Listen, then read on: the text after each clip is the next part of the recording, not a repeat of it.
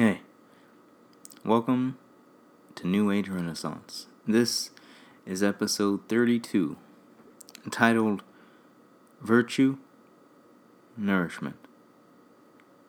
A quick side note, I'm actually almost done filling up one complete notebook of episodes and writing. And if you've never written in a journal, if you're not a writer, I don't know if you understand how exciting that is, but to just finish a journal and move on to a brand new one, it's kind of fulfilling and sad, and it's a whole bunch of things, but it's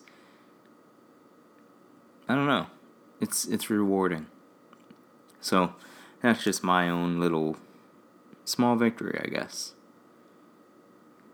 You don't get many of those, but when you feel them, when you find them, I think it's important for you to not only acknowledge them, but to lavish in them, to allow yourself to enjoy it, to be committed in that moment to your happiness and fulfillment. There's absolutely nothing wrong with that.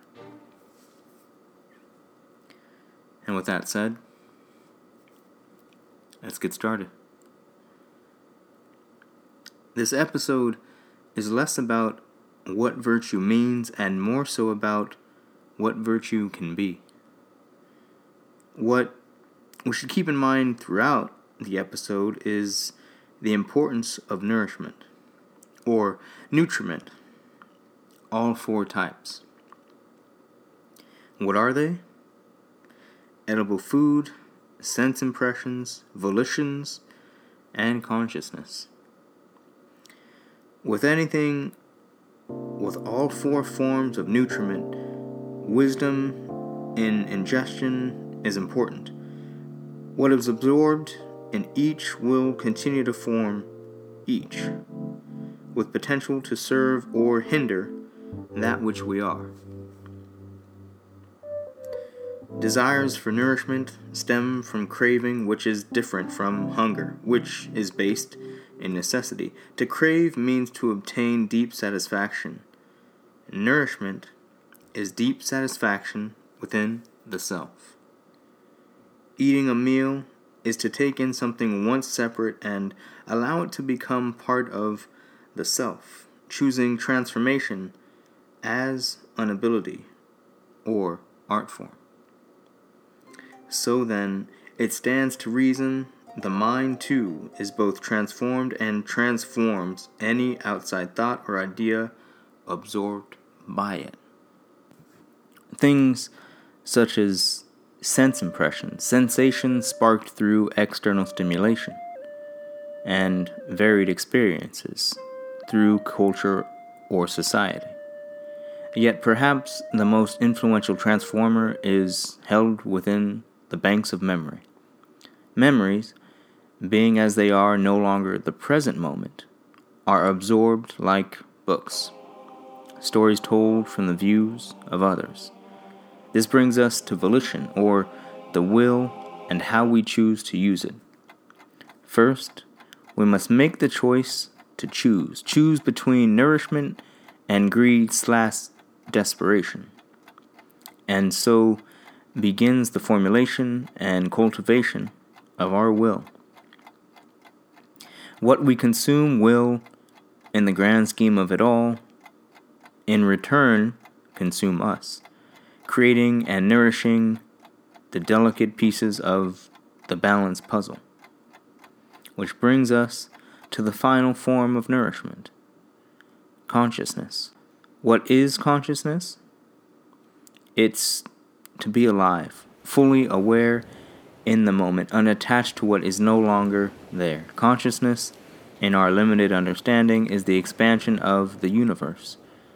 Through all we are and do, life is created, and at the same time, we are created with it. All of this is nourishment.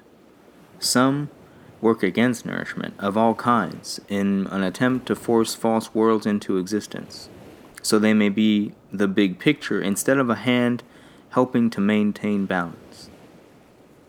In order for things to change, we can't and shouldn't force changes to happen in the outside world. We simply nourish the self from within and become open to the influence of life all around us. Any and all external change / evolution begins from deep within. That's the natural state of growth. Slow, patient movement, beginning deep under the surface, unable to be seen, but continuously able to be felt.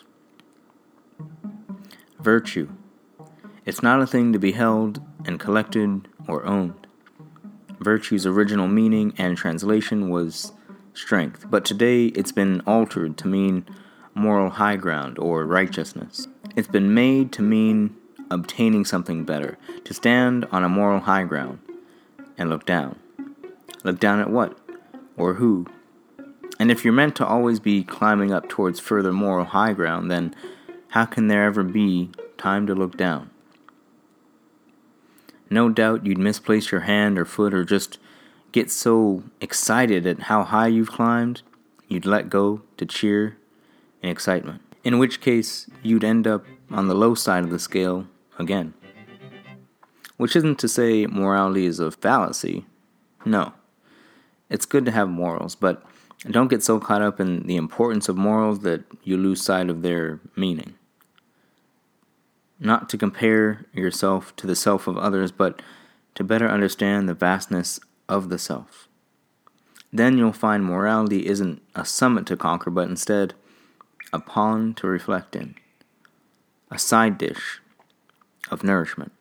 Righteousness is corruptible. Righteousness, I believe, has stemmed from societal implementation of the idea of better.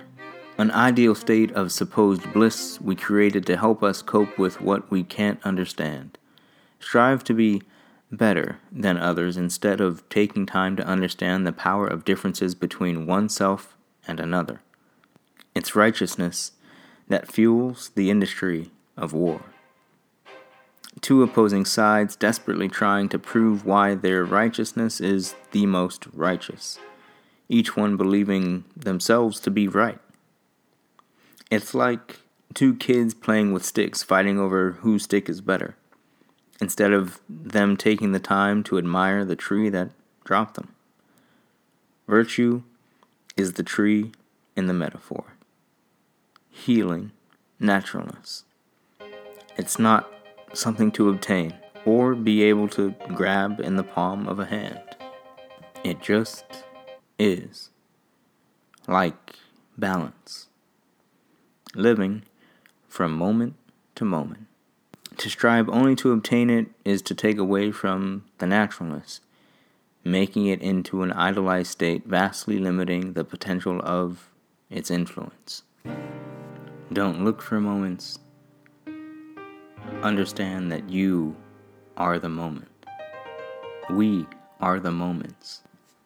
We are life. Welcome to New Age Renaissance. Are you ready?